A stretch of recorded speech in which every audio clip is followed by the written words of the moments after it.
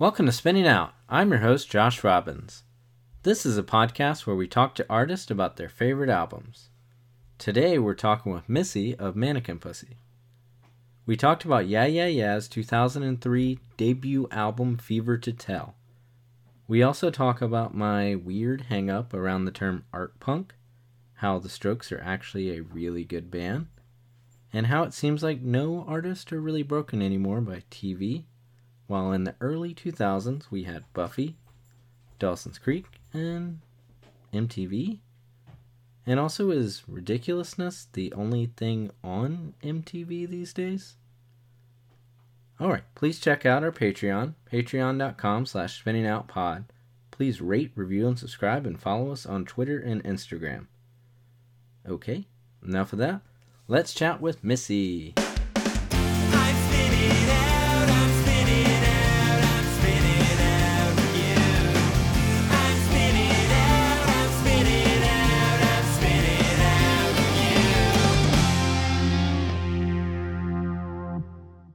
Hey, Missy, how's it going? It's going pretty good. And so today we are talking about Fever to Tell by Yeah Yeah Yeahs.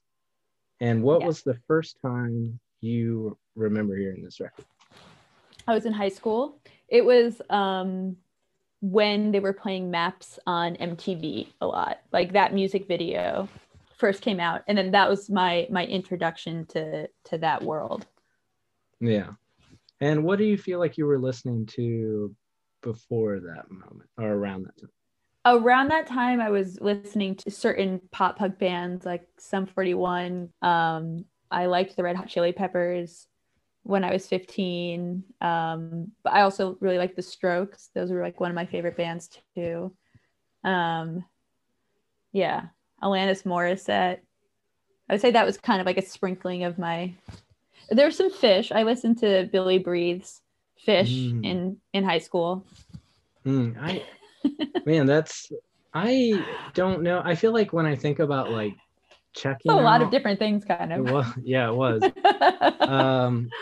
What I think about like music around that, like when I was probably around that same age, just like thinking about just kind of like whatever stuck, like it's just like you didn't know like what a subgenre was, like you didn't know. You just kind of like, my ears like this, or like you're like, this rocks, this doesn't. And all the bands I was into like really like rocked, like the Yeah Yeah Yeahs were different than anything I ever heard at the time that I first heard them. Yeah, I feel like it's like, man, I want to go more into Fish, but we like I no, you asked me, you can ask me a question about Fish if you do good. If this interview is good, you can ask me one question about Fish later on. All right, and I'll be honest. Oh, well, because I feel like it's just, actually we'll get there. So I'm gonna say ask question about Fish. Yeah, remind yourself. If I forget, we'll have to do something. So do you know anything, I guess, like, to be honest, I feel like I hadn't listened to this record in its entirety before I talked to you. I've heard Maps a bunch, but I never really sat down and listened to this record, and I don't know why. And I know you. I remember you telling me that. And I thought that was ridiculous. I think it's ridiculous too. Like, not that I want to really compare the two bands, because I think it's a different thing, but it's not worlds away. But I've listened to Le Tigre a bunch in my life, and it feels like liking that I would have liked this. Yeah, if you had like put it, you just didn't know how good their debut record is. There is like a weird time frame when you mention things like the Strokes, or the Strokes in general. Like, it's almost like I just had a preconceived notion around that age of like what that scene was, right? Because I didn't like view it as specifically like what I viewed punk at that time. Yeah. And I guess luckily for you, you didn't have those preconceived notions. Like, I feel like I was stuck in like, I guess, like Fat Records, an epitaph kind of sound at the time. Everyone I went to high school with was listening to like Jack Johnson, Dispatch, Dave Matthews Band, OAR, and I fucking hated that shit.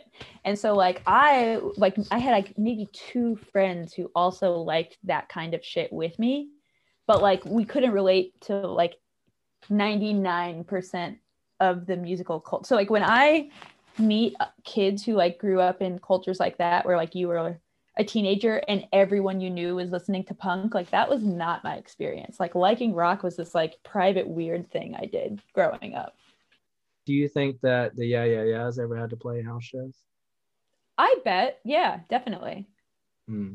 I'm sure they definitely played a lot of like cool weird loft shows and like alternative DIY spaces, and I'm sure that they played. I mean, but they also like had a pretty quick ascent in terms of bands go, because like it's not typical, at least today, for like a rock band to have uh, a debut album that goes on to sell like 1 million copies. Yeah. Yeah, I mean, that's what, when I was looking at it, just like taking notes on it, just like this is the first record, it's on Interscope, it's like, how does that happen? Like, do you know anything about like the history around it that led to that happening? A little bit, yeah. When I think about it though, sometimes like when I want to get judgmental is not really the right word, but when I think about it, I'm like, how did they get signed so quick? But it's like, They lived in New York City. Yeah, but it's like any of the people in the band, like let's say like Karen O, like she probably doesn't feel like it was a quick ascent. I don't know what the history was before that kind of led to that. They had put out like 2 EPs and had played like a ton of shows around New York City and in the UK. So they had, at that point, they had really, by the time they went to put out their debut record, they had really established a groundwork of being like this incredible live band. So they had a fan base that they developed for a while. I think people sometimes think that things are quick when you've never heard of them before, but it doesn't mean that person hasn't been working. Just because you just found out about them doesn't mean that they haven't already been doing this stuff that led them to that breakthrough. Do you ever get that and your band, like people seem to think that y'all came out of nowhere even though No, I don't think so. Okay. So you feel like it's they can find out, maybe, I guess, because it might have been harder to find out at that point people's like past bands or what else they did, but now it's sort of like I can just Google your band and figure out like what year you started. True. I forget that people can do research now. I guess that wasn't as easy. Yeah, I didn't do research on the bands I was into. I think that's kind of like, it's cool. It's a very different like culture of fandom. You know exactly the kind of high school experience that technologically, I mean, like it was not possible for me to like find out a lot of things about the bands I loved. Like the only things I could deduce about them were what they wrote in their records and what their like album art was like. I guess if you were like a super fan, you could have found like a PO box or something, but I just never experienced like that sort of fandom with artists where. Did you actually own it physically, this album, when it came out? Yeah, I had CDs of like all these records. I think the great thing was honestly just like pulling into, just kind of like looking at the insert and like figuring out what other bands maybe I should listen to. They would always like think the thinks list was godsend around this time. You're like excavating for bands. Yeah. Do you think did you check out any bands because of Yeah Yeah Yeahs? Did it lead you in other places? No. Did you feel like it was like your own special thing liking them based on like what other people in your school liked? I mean, it felt like a special thing for my friends that also loved them so much. And I also grew up outside of the city, so I had a few occasions where I could have gone into the city to go see them like very young, and it just never worked out. So I have friends who like saw them when we were 15 and hearing back about, you know, their live performance and getting like firsthand accounts of what the show was like. Sounds simple, but I really liked this record when I listened to it. Like, I felt like the first time I listened to it, it felt like it was like done right away. And this is like 37-minute record, which It's kind is of, yeah, that's pretty like short still for that time frame. Yeah, that's true. Yeah, but I really enjoyed it, and I don't like have any like good words to put along with like how it made me feel. I just never felt like anytime I listened to it, it just always felt like it flew by really quick. And I love when records do that. Like, I don't want a record to feel like laborious to get through. Yeah, like even, what is it, Modern Romance being... I'm so happy that you liked this record as like not having really listened to it before. Yeah, I mean, that's kind of been like, when I started this podcast, that was the hope, that I would kind of experience things that were outside my lane. So it's like a quarantine project in a way. Like, okay, got you. Sometimes though, people take me to task when they want me to listen to like Fall Out Boy or something, but but I still probably need to be challenged. But I wasn't expecting this to be a challenge. I just honestly didn't know outside of Maps, like what. Yeah, I mean, that kind of makes sense. Like, it was their biggest hit by far off the record. Yeah, but also didn't really. I felt like I honestly didn't even feel like I actually remembered the song Maps as like I thought I did. Yeah, I think that might be because I've heard people cover it like poorly or something, because it sounded different in my head if I were to just recall it. I see. Yeah.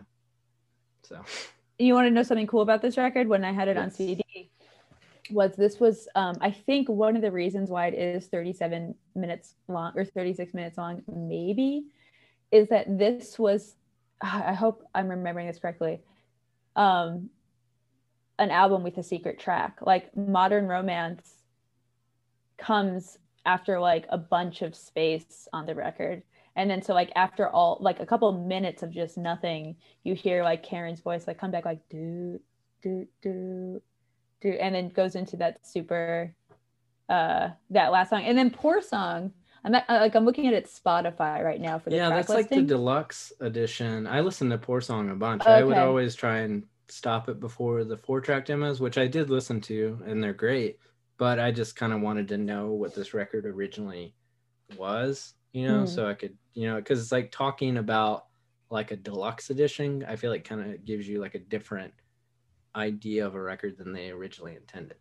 Yeah. Like, it's definitely not exactly how, like how I first listened to it. Yeah. And did you get to see them around this time? I never got to see them during this time. No, I did not. And wait, are they still a band? Yes, they are. Okay. Have you seen them at all ever? I saw them for the first time because we actually got to open for them in Philly. Oh, wow.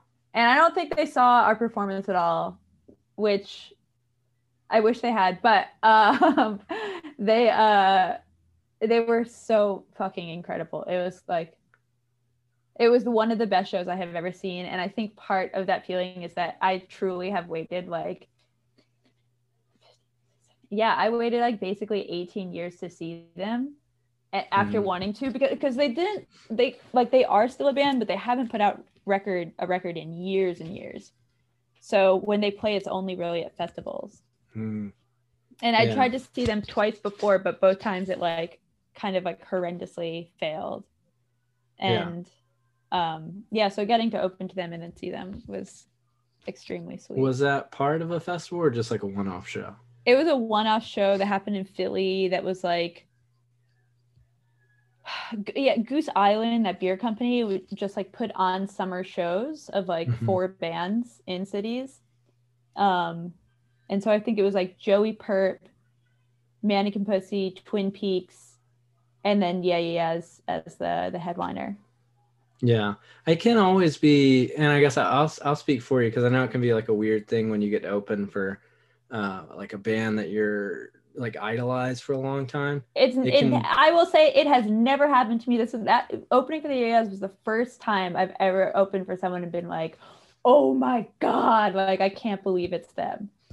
Yeah, we've had my band Late Bloomer has had a couple instances, and it's been so when we got to open for Descendants, that was like just amazing.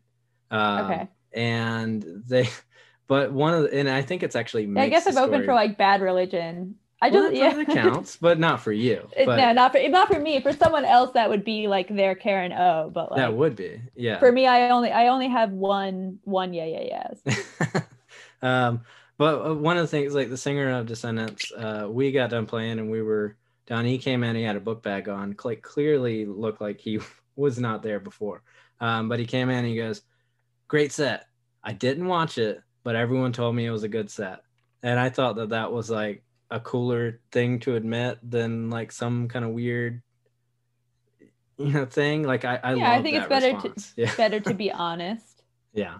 and Yeah. So nice. it can be hard because I feel like sometimes it's scary to like open for bands you like because you don't know, but you also don't really know what like that band I guess probably had to do that day that might lead them to the point of like not watching your set. I mean, But were they on tour? they were on tour like bands of that type do, like like kind of they'll kind of fly in, do like 4 shows, and I Oh, guess word, go back. word. Yeah, Yeah. that type of thing. I guess like I'm just trying to think about like what else was going on around like 2003 of that scene, but I guess we were probably you were experiencing it, I guess like as a kid, so it's kind of hard to know what other bands of the scene, they're contemporaries of Yeah Yeah Well, Yes. I mean, at that time in New York City was like, um, the Strokes, the White Stripes were coming up, Interpol was coming up, TV on the radio. Um, who else? There must have been some others, but I feel like that was kind of like this, the New York like indie art punk scene. Yeah. And And were you I grew up in Connecticut, so like okay? New York City was like where I grew up like had no culture like whatsoever as in terms of music. So like I was someone who like really looked for the closest city to kind of find things. And at that time, MTV really pushed artists. Like if you look at I think there was actually a viral tweet recently that someone posted the programming right now for MTV. And it's like literally like 8 hours of ridiculous a day, and then like followed by like a few whatever the fuck else is on MTV right now, but it has no music. Yeah. But back in the day, they played music all the time on MTV, and that's where I discovered most of the bands probably all of the bands I was into. I was not someone who was digging at record stores or using the internet to find. I was just like whatever MTV that I liked. Yeah, it was well Impressionable when youth. I saw that image, I feel like until you mentioned it to me, I just straight up didn't believe it.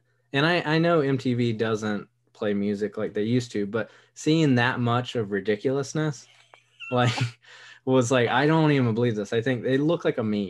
Yeah, you know what? I did not fact check that tweet. I don't know. Yeah, It that might probably not be is right. true. Because I mean, I feel like everyone's always saying that ridiculousness is the only thing, so I've never seen it visually. Um, I'm gonna Okay. Yeah. say Yeah. that Yeah. well, I'm gonna fact check it after we talk.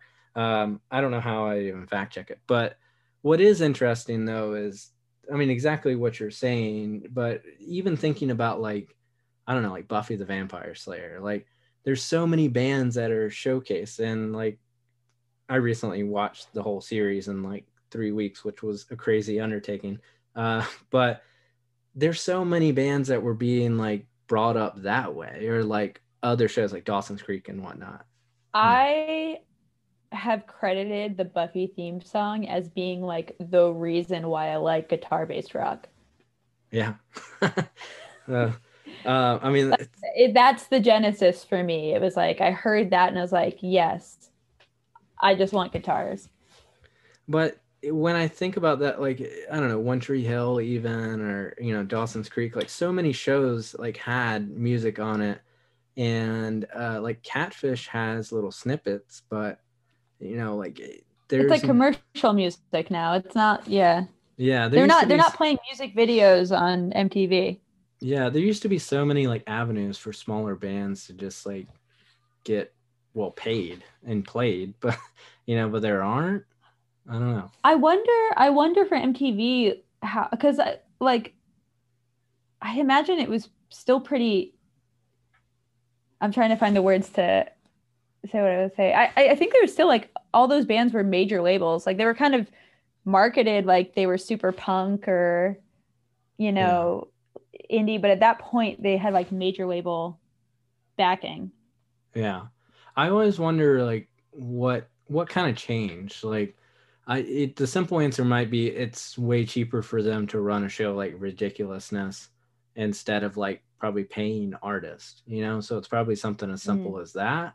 But I don't know like what happened in culture for everyone to shift from, even if it isn't rock-based music, it's like why isn't like music in every TV show like it used to be, TV show or MTV or whatnot.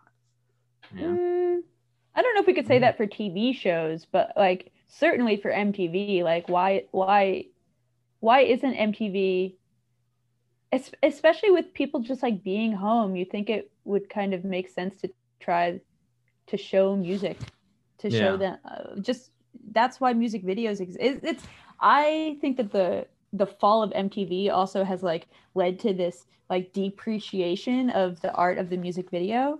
And I think like a music video is such an opportunity for a musician to, create more worlds through their music. And it's just not something that is done as much today, it feels. Or maybe it is. Yeah. I guess a I lot of mean, a lot of bands still make music videos. yeah, I guess it's like all on like YouTube or whatnot. I mean, but for someone like I know from growing up, like having a similar experience, like not living near a major city, I had to like figure out like when Headbangers Ball was on or something, and then like try and Mm-hmm. tape it, like put in like a VHS tape and like tape it so that I could capture like one video. And you don't have to do that anymore. Like, if you wanted to see a Yeah Yeah Yeahs video, you would just probably watch MTV all day or Yeah, something. I would just like I would have to wait for MTV to play it for me to see it. Like YouTube didn't exist at this point. There was no I couldn't see an artist and then be like, oh, let me take out my phone. I keep feeling I sound like so grandma-y when I talk about this, but like it really is true. I had to wait for MTV to show it to me again. Yeah. So like everything that I watched kind of became this mystery of like, oh, who is this? Like if you miss the intro, that said you just have to wait. Yeah.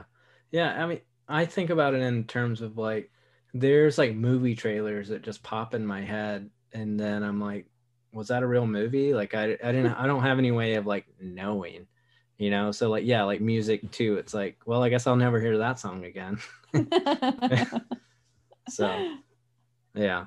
But I guess luckily to bring it back to Yeah Yeah Yeahs, you didn't have that experience with them. You were able to be a fan. And did you like to be honest, and I'll probably cut this part out, I don't know a whole lot about, and I tried purposely not to. I didn't want to be like the authority on Yeah Yeah Yeah, so I don't know like their whole career.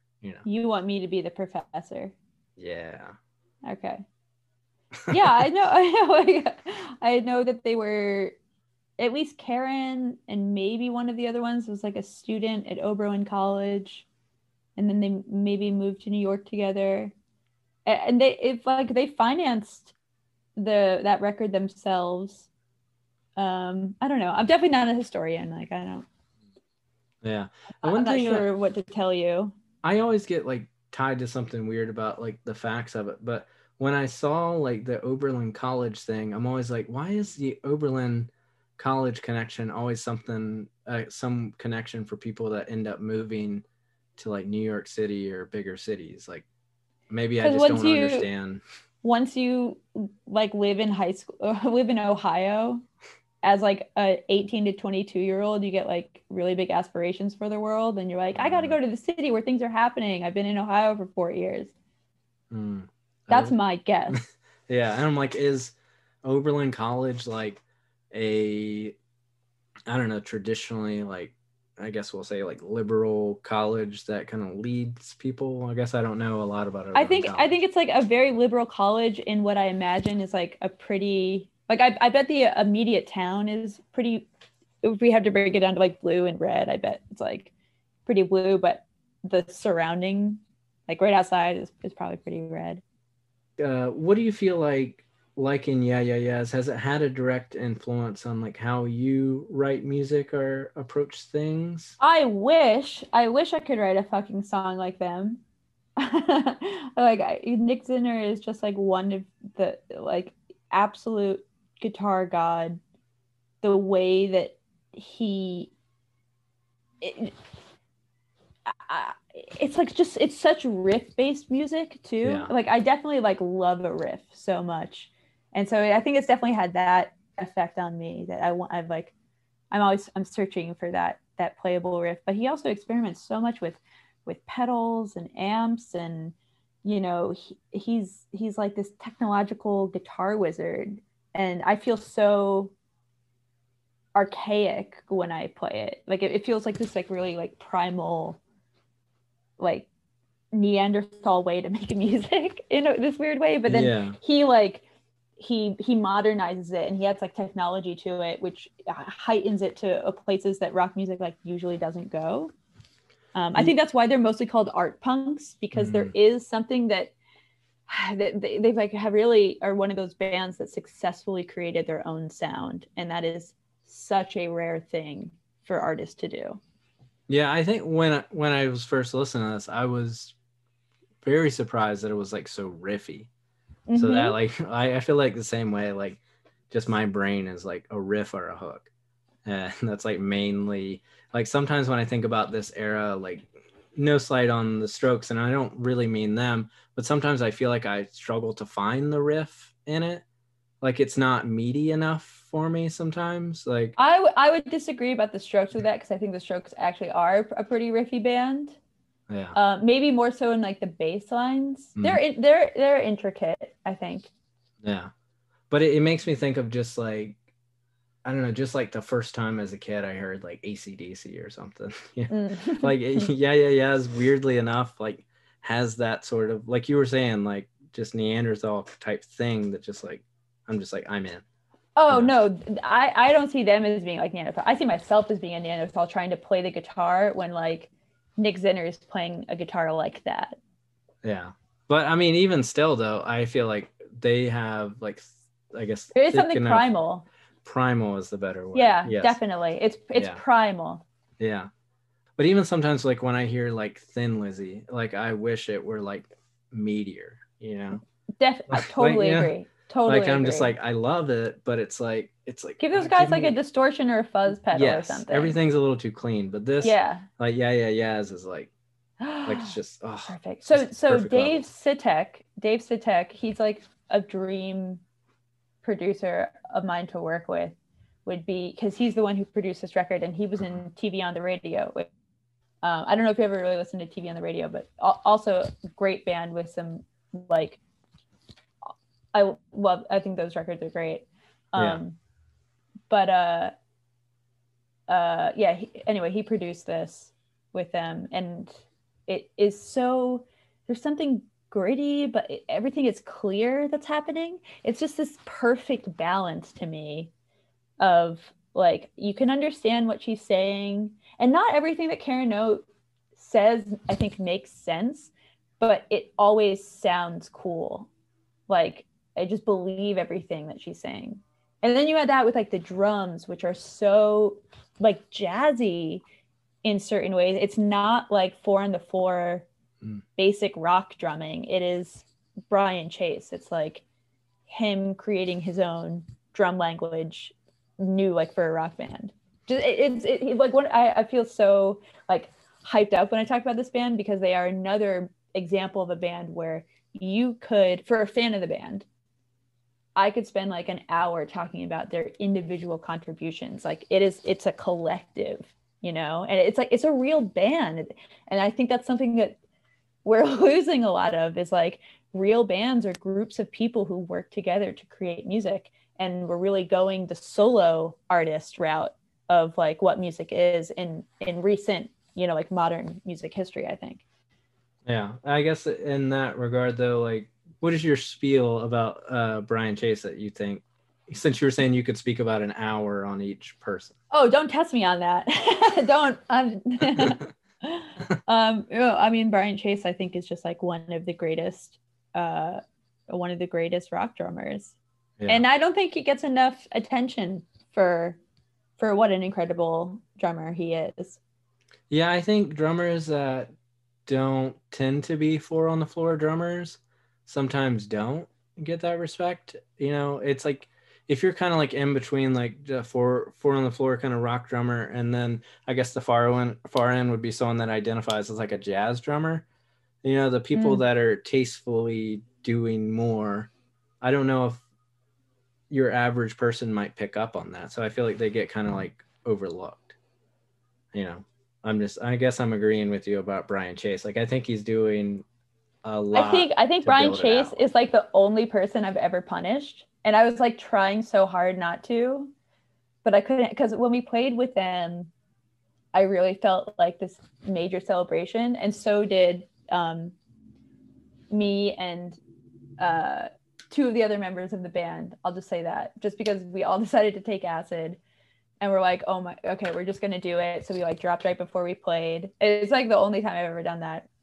Had such a fun show. And then watch them play. And then like backstage, I talked to Nick Zinner about how he made me want to play a Stratocaster guitar, which is true because he plays a Strat. Yeah. And I'm all about Strat love. And then I never saw Karen, and I wish it like breaks my heart that I never did. But I did see Brian Chase, and I told him probably some of the things I've told you in this, where I'm like, you guys are like my favorite band. Like, you made me want to start a band. And he was like, oh wow. Like, and I knew what I was doing to him, because like I have had people do it to me. And I know it's very difficult to have it's not a conversation when someone is just complimenting you, you know what I mean? And so I was just like, but in my mind, I was like, I was like already spaced out. And so just like feeling like the beauty of it all. And I just like wanting to tell him like how great I thought he was. And that makes people uncomfortable sometimes. I have two different points from there. So we can do like a choose your own adventure thing. So either we talk more about playing a Strat, or we talk about the term art punk. So we're going to talk about art both. Punk. Okay. One thing I guess I'll say in relation to Yeahs, I feel like art punk, when I see that, it almost makes me not want to listen, but it's like this, like me being like 15 years old again. Okay. Like, as 15 years old, I wouldn't have wanted to, because I feel like it's saying more than I'm actually getting. You just wanted punk when you were 15. Yeah. So it's sort of this lizard brain that's like art punk, and then I'm like, what are you even, like, what are you fighting against? Like, but that term itself, like, when I think about it's like, when I listened to this record, like, it was more straightforward than I thought a term like art punk would have led me to believe. But punk is in there because punk is straightforward. Yeah. You know what I mean? It's like it is high concept, but it's also primal in the way that punk is, like this. I don't know. It's not their fault. It's essentially around that time every marketing bad local band that called themselves art punk is more of my issue. But I blame things that started the term. I wish people would call my band art punk. I feel like that's like I'm realizing that like this is my new like aspiration. I mean, as an adult, I need to get over it. Yeah. This is my problem, and I know that I need to be better than this. So as a person of my age now, I don't really have any problem with it, but it's the lizard brain, like 15-year-old that's wearing like Jinkos and a double XL no effects shirt has a problem with it. Yeah. And I'm not that person now, but it can be hard some days. So I guess, like, what other bands around this time would you have called the Strokes an art punk band, or what else? I feel like I would just call that band a rock band. Um, but they are highly artistic. I once there's a crazy website. It's just like it's so wonderful and wild about like strokesareilluminati.net, and someone has done like a lot of deep dives into how like a lot of their imagery that they use are like actually Illuminati symbols. Like this person presents some compelling points, There are. but I don't. I don't care. Like I'm like, okay, good job. Yeah, it's that kind of creates like a weird conversation. I've seen some. I don't know anything about this, but recently I saw a picture of. This is really showing how I don't listen to Strokes enough. Julian Casablancas. Yes, but Was it the recently, singer? actually, Okay. yes. Recently, within like the last year, Strokes were playing. I was like, "What is this? This is awesome!" And so I was like, "The Strokes, like, why the fuck did you ask?" And I'm like, "Oh, damn, I really fucked up." Like The that's like Strokes what I'm are saying. awesome. The Strokes are awesome. We're talking about the Yeah right now, so it is a little blasphemous to talk about the Strokes. But if you have not actually like gotten into the Strokes, their first two records are absolutely flawless. There is not a song on them that is you should ever skip over. It is like playthrough records. Albums through five, no, but their most recent record actually I think is also very good. Yeah, They put out a record in 2020. Yeah, they were like one of the few bands that did. well, they played on SNL, and even that, I was like, wow, Strokes were a lot better than I ever gave them credit for. I Like, think for the same reason that you're talking about like the art punk thing, I think a lot of people our age when they were younger thought it was somehow like cooler to not like the Strokes because they are from New York City, like all their parents are like obscenely wealthy. They all went to like very nice like great boarding schools and like yeah, all those things are true, but it's also true that they fucking rock and their music is so good, and I don't think you should deprive yourself of their music just because like of that. But there's so like yeah, there's so many people who have said exactly what you've said. There was a recent picture. I think it's like Julian Casablancas with like Donald Trump or something. Like as a Really? kid. Yeah, I mean, that's not but surprising. being that Yeah. that's not that surprising. Like, and then I was like, oh yeah, he was a rich New York kid, and so of course they would have been at the same parties. But yeah, it's hilarious in context, in hindsight to see, something like that. But I guess then okay, so now Strats. That's okay. Do you feel like people shit on Strats too much? I don't know. I really don't know. But I will say that when I started playing a Strat in MP, a lot of people were like, "Oh, a Strat, like you don't really see those a lot anymore." And in my mind, I'm like, "What? Like, what are you talking about? You don't see people play Strats anymore." And then I started realizing that they were kind of right. Like when I started, like you play with like hundreds of fucking bands when you're touring and actively playing shows, and it's like, yeah, they're not a big Strat community. Can you tell me what it is with Strats that I don't know about? It's kind of viewed as like a blues lawyer kind of guitar. But that makes sense for some. Yeah, okay. Yeah, and that's the connotation. And I love the term blues lawyer. Yeah.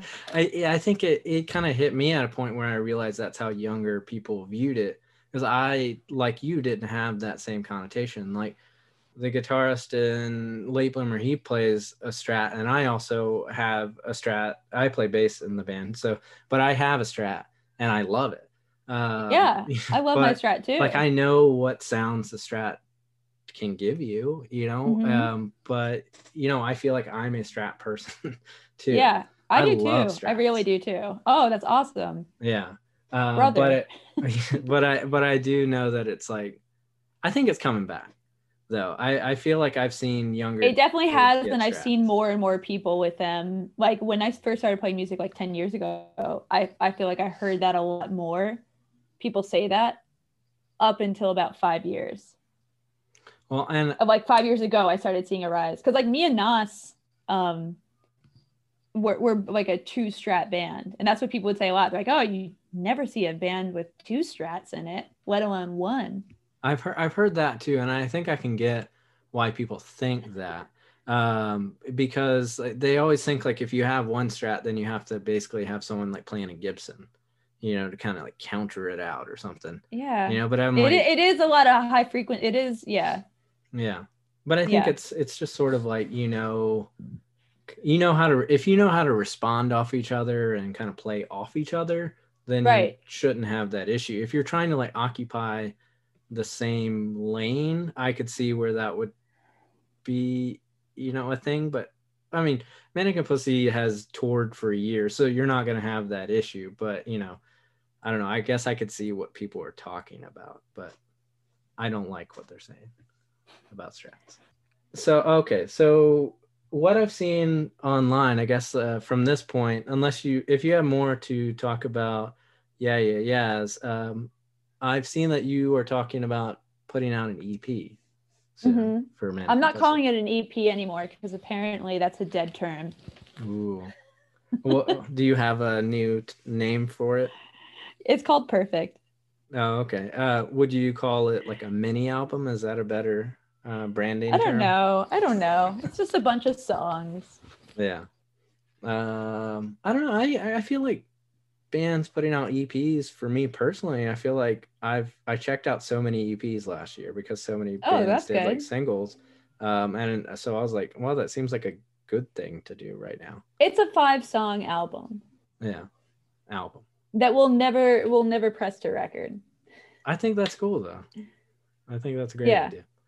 Yeah. Yeah. Is Epitaph doing that? Or are you self-releasing it or? Yes, yes. Epitaph is still putting it out. They're still label daddy, which is Well, I didn't sick. know if they were like, we don't do many albums Oh, yet. they're hyped. Like we were like, oh, we want to fucking put out music so bad. And they're like, okay, awesome. They're like treating it like it's a record. Like they gave me a very nice music video budget to make videos for it. And so like we're really like treating it like it's a record, even though you know, it's I feel like I have never five, heard six, seven. anyone. It's 2 songs. It's 2 songs short of like what people now consider a record. Like it's weird because like Yeah. it used to be an album was like 15 songs and then it was 12 and then it was 10 and then it kind of became 7. So now I'm saying it's 5. That's a good idea. Like if we're gonna keep cutting it down, like now it's 5 and whatever. Yeah. It's very much like a pandemic project. I will say that it's because it turns out it's like kind of complicated to get together, during a pandemic. Like there are a lot of things go into it, but we just kind of put everything we felt from last year, like, and just 5 songs came out of it. Yeah. Yeah. We did a lot of I got really into trying to record myself and then like trading files and and figuring out. That's probably assuming that that's what you all did, or we would try and get together if we felt like it could be safe, but it's We just tough. went into the studio and wrote we wrote 3 of the songs in the studio as soon as we got together. It was like the easiest thing I've ever done. It was crazy to write 3 songs that quickly. And I think part of why it was also because like Will Yip was there. So he was just like chilling in the room while we were playing things, and we like start working out things. And then, he's a man who definitely can, I think, like see the end before like he's even heard all the instructions sometimes. Like he's really good at like piecing things together. And that's always how we've been as a band, is like we call it like Frankensteining the riff. Like, oh, yeah. I've got a riff for this, you've got a cool riff for that, boom, together. And then the first song was a song I started working on maybe like 2 months before we started the Patience touring. And so it was like still kind of being like worked out. But then it kind of had this like weird, like it kind of, in no way am I saying it like foresaw the pandemic, but some of what the song was about ended up being like so much more hyper real than like how I even felt at the time. Because like at the time I was like, I feel like I'm stuck in my room just like waiting for the world to start. Like I was just so antsy to like go out in the world and like perform this record I was so proud of. And I started writing this, and then ended up being stuck in my room for a year, counting, or almost a year now. Yeah. We'll see. And then the last song is like a song that I wrote 5 years ago that like has just been around, and it seemed like the right time to fully realize it. Yeah, I feel like I've never heard anyone say anything bad about being on Epitaph, and I'm not looking for dirt or anything, but it seems like an awesome. I tried to find dirt. I asked as many. I talked to as many artists as I possibly could who were on Epitaph and be like, "Yo, do you like Epitaph?" And in every instance, they're like, "Yeah, they're the fucking best." And I will also say it, like they are the fucking best. Like they believe in making art and like creating things, and they see the musicians they work with as people who have like visions to do things, and they're very into that. Yeah, I mean that's sick to hear, because I mean I just, with every label these days, you know, it's like I don't hear dirt on them, so you know. Yeah, sick. Me neither. It's so nice. Don't even have anything else to say about it. I am happy for you to be on Epitaph. Thank you. Yeah. So we will now, if you allow me to, I will ask you about liking Phish. Okay. I want to be. I have really complicated feelings about Phish. I don't think that I like them, but I respect them. I respect them, and like disclosure, I have like been 16 and 17 and taken drugs and seen them in concert. That sounds awesome. Yeah, but they for me was like I wanted to take psychedelics so badly, but I didn't know where to get them. And I was talking to a friend kind of about it, and they're like, "Oh, well, if you like go to a Phish show, they're just like everyone's just selling it." And I listened to, so I actually listened to. There's only one Phish album that has like lyrics and it's under an hour. Like Billy Breathes. Is that what it's called? It's called Billy Breathes, and like there's some pretty songs on there. They're like there really are. There's some like songs that made me feel emotional, but like they'll never play those songs live. All their songs live are like literally 25-minute jams on songs. But it's a really safe place to experiment with drugs. Yeah, I feel like when I've seen videos of and a very happy like community, like I've never seen anyone like fight or get into, you know, like a fist fight with each other. Like it's, you know, they cultivate a vibe for sure. Yeah, that sounds nice. Yeah, like when I think about like liking Phish, like sometimes I'm like I should go all in. Like when I think about like Frank Zappa, like I have friends that swear by Frank Zappa, and they're like, nah, you got to listen to it, and I'm like, my life is fine how it is. I feel like it's just gonna like change my life in a way that I don't know. Like it's sort of just a door that I don't know if I should open at this point in my life. Yeah. I think like I think if you had the opportunity to like go see them, if you have like a friend in your life who really loves them and they've ever invited you to a Phish show, like especially with the advent of like if shows one day come back, that might be a very fun thing to experience. Mm-hmm. You might completely hate it, but actually Phish likes Mannequin Pussy. Oh, sick. They have an official Spotify playlist of all the music that they play in between sets at their shows, and there's like 5 Mannequin Pussy songs on it. And the drummer Fishman that's where they get the name Phish. It's from the drummer Fishman. Is that his real name? Yeah, but like Fishman with an F, I think. Yeah. He has like, I guess like a Sirius XM playlist, and I have a friend from Connecticut, of course, and she's like a huge Phish head, and she texted me to be like, "Oh my God, like Fishman's playing you on the radio right now." Someone in that band had to have like grown up with like punk or something. Definitely. Like everyone in those kind of bands did. You know? Yeah. Yeah. Yeah, because if you get into like Black Flag, there's like one or two ways that it's gonna take you. It's gonna like take you into liking more aggressive music, or it's gonna end up taking you to like free jazz bands, you know. And so then I feel like it's like they probably have like punks in that band, like punks in quotes, Yeah. and Fish, like undeniably. I mean, if Fish likes Manning and Pussy, then I definitely think that they have good taste in music. Yeah. Yeah. They're just like creating their own. Again, they're just like one of those bands that's just been able to like create their own universe, like their own subculture. Well, the reason I kind of bring it up is like I feel like over the past few years, I've really tried to crack into liking Grateful Dead. And Oh, it's been an experience. And I think they're parallel. They're obviously like parallel yeah. things. They're parallel universes for sure. Yeah. And it's tough, but it's like, but there was like the other week I had to like pack up a bunch of records for mail order.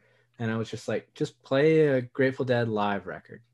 And Oh, it okay. was like perfect for that experience. And so I was like, still don't know 100% if I'm a fan, Yeah, I mean, like but again, I think I fuck with the Dead. yeah. I think aesthetically, someone once told me that they were like the first band to start selling T-shirts at shows. Like they created the T-shirt industry, basically. Yeah. I don't know how true that is, but that's something worth fact checking, perhaps, Yeah. because if so, that's kind of fascinating to me because that's still today how most artists make like all their money is through merchandising. Yeah. But I love American Beauty. Like I could definitely listen to that record, but I like Fish. I have never tried to like really listen to like their live catalog. Like that's just so unappealing to me. I would never listen to any artist's live catalog, I don't think. Ooh. Yeah. I don't think I can't think of anyone that I do. Do you like Bob Dylan? Um yeah, like I haven't put him on like since I was in high school. Yeah. Check out um Dylan and the Dead if you feel like you like Grateful Dead. Simon and Garfunkel. I've listened to like live Simon and Garfunkel's. Yeah. Yeah. But what do you think it is about live records that potentially turn you off of it? Um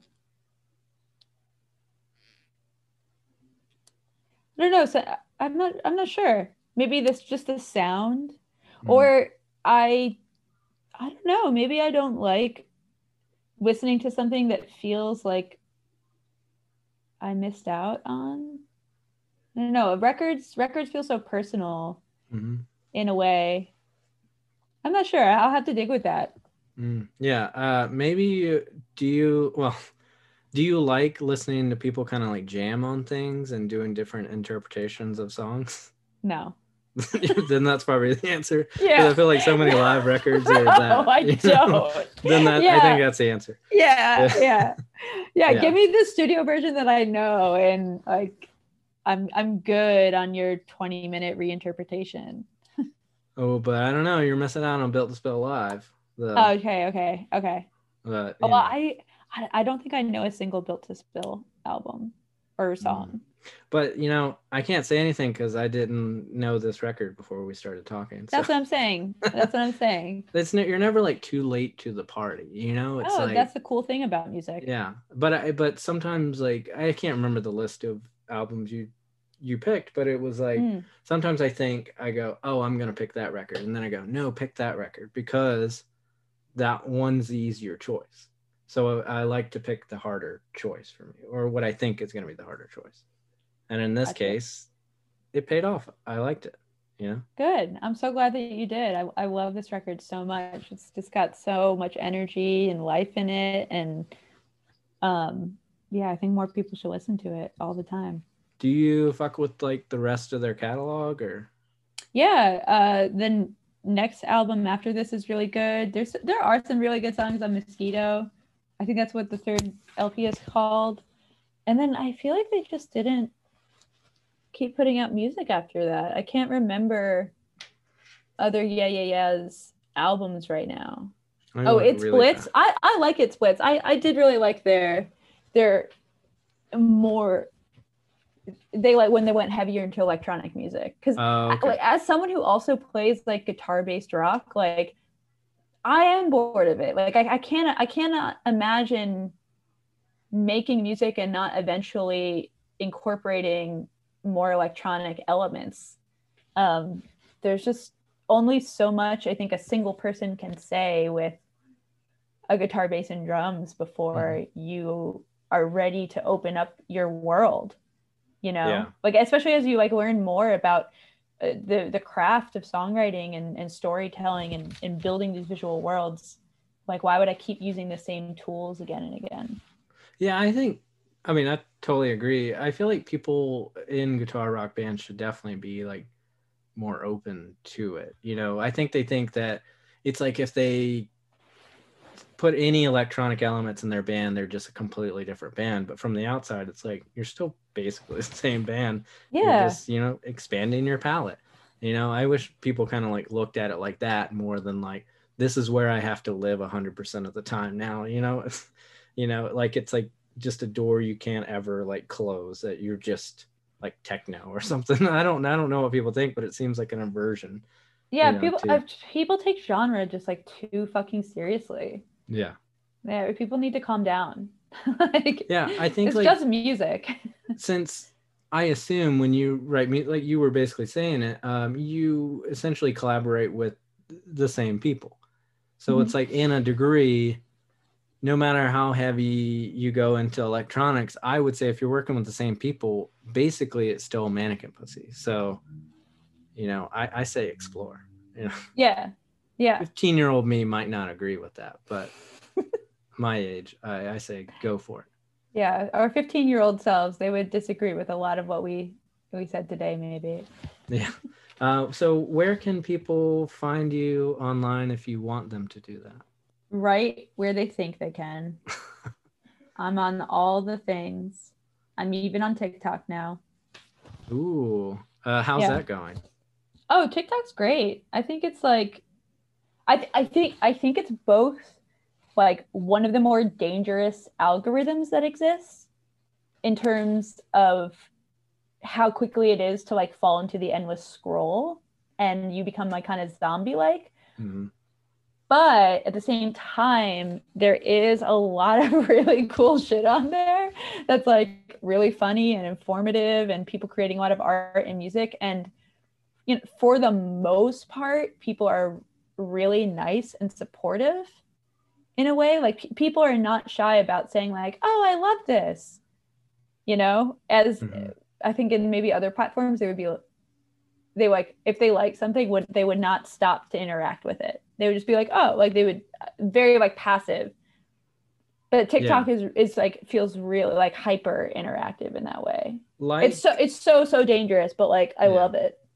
like Fish and Frank Zappa. It's really just something that I'm kind of scared to just open that door. And I don't have like any aversion. Like I think it's like like you'll hear like kind of boomer ass people being like, "Oh, it's bad for kids or stupid," and it's like boomer shit.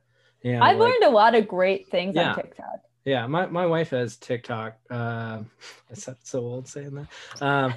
But my wife loves it and just kind of like watching some of the stuff. And, I see the greatest hits that Yeah. end up going Yeah, on yeah, yeah, Twitter. yeah. And I think it's great. It's like Vine, but people are dancing, Hmm. So I'm like, cool.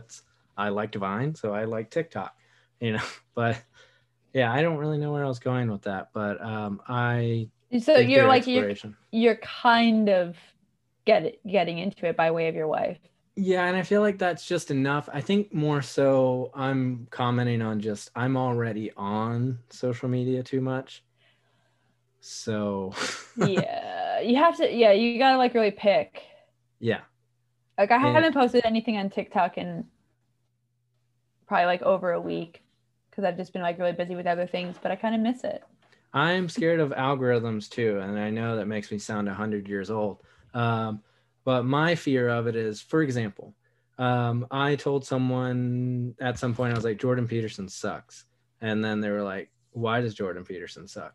Who's And that? he's just some like right wing shitty dude. And Okay. I just said like it was just like I feel like I can say with authority Jordan Peterson sucks, and then they were like, why? And then I was like, oh shit, I guess I need to like learn more about why. So I went on YouTube and I watched like basically Jordan Peterson sucks videos. But at the end of watching a few of them and understanding kind of like how I could support saying that, it started just suggesting me Jordan Peterson videos, not anti-Jordan Peterson. So then I'm like, dangerous algorithm shit. Yeah. Then it's then this was the point where people were like still staying at my house and whatnot. And a lot of my friends will pull up YouTube. So then I was like, they're going to fucking think I like Jordan Peterson or like Ben Shapiro. And it's like, well, this is a good lesson for you not to tweet things before you know more about them. Yeah. So I'm gonna scold you, and a lesson to all the, what do you call viewers for a podcast? Listeners, to all the listeners of this, don't repeat these mistakes. It's why we're in like a technological like war zone right now. Yeah, I mean, I think that is a good lesson. Like, if you like try and have some information before you try and speak on like an authority on something, Yeah. Like, even if ultimately it does. Even if it's so casual, like this guy sucks. Like, yeah, and really I feel like I was right, but I needed to know why I was right. Yeah. I think that's great. Yeah. I did, before I let you go, I did have to mention, it's not really a question or anything, but I think it's really awesome that Jason Mantzoukas has taken such a big liking to Mannequin Pussy. I think it is awesome too. Like, I've listened to so many episodes of How Did This Get Made where it felt like longer than the cycle that he was like, they were like, what are you listening to? It was Mannequin Pussy. And it was many episodes. I really hope that he likes our new music. I'll be so sad if like we put out these songs and Jason Mantzoukas never talks about us again. But I'm afraid of that across the board, because like Drunk 2 very much, I think, is a lot of MPs. It brought a lot of new fans into our life, that song. And so I am afraid that they'll never like another one of our songs. So thanks for taking the time to speak with me. I appreciate it. Oh yeah, I'm so happy that you have reintroduced the AES into your life now.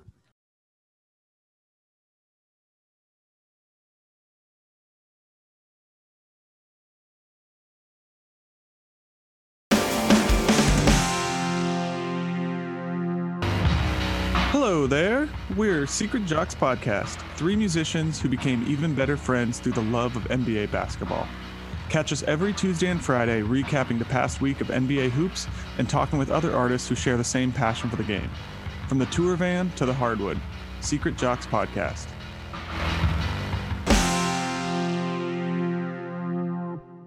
Welcome back. Thanks again to Missy for coming on the pod. Another note, if you're listening to this on 3/22, the Monday it comes out, then Mannequin Pussy has a new single out tomorrow for their new release, aptly titled Perfect. If my intel is right, then the whole thing will be out in May on Epitaph Records. So excited about new tunes. Okay, next week, I'm chatting with Caleb Cords of the band Sinai Vessel. They released a new LP last year called Ground a Swim. If you want my honest opinion, it's their best album to date. So please check it out. We are talking about Tom Petty's greatest hits, which I said is not an album. But Caleb said it definitely is. So more on that next week. And like I said at the top, check us out on Patreon and follow us on Twitter and Instagram. Tell a friend and rate and review the pod wherever you do that kind of thing. Thanks as always to Sarah Blumenthal for producing the pod and Pretty Maddie for the theme. On that note, hit the theme.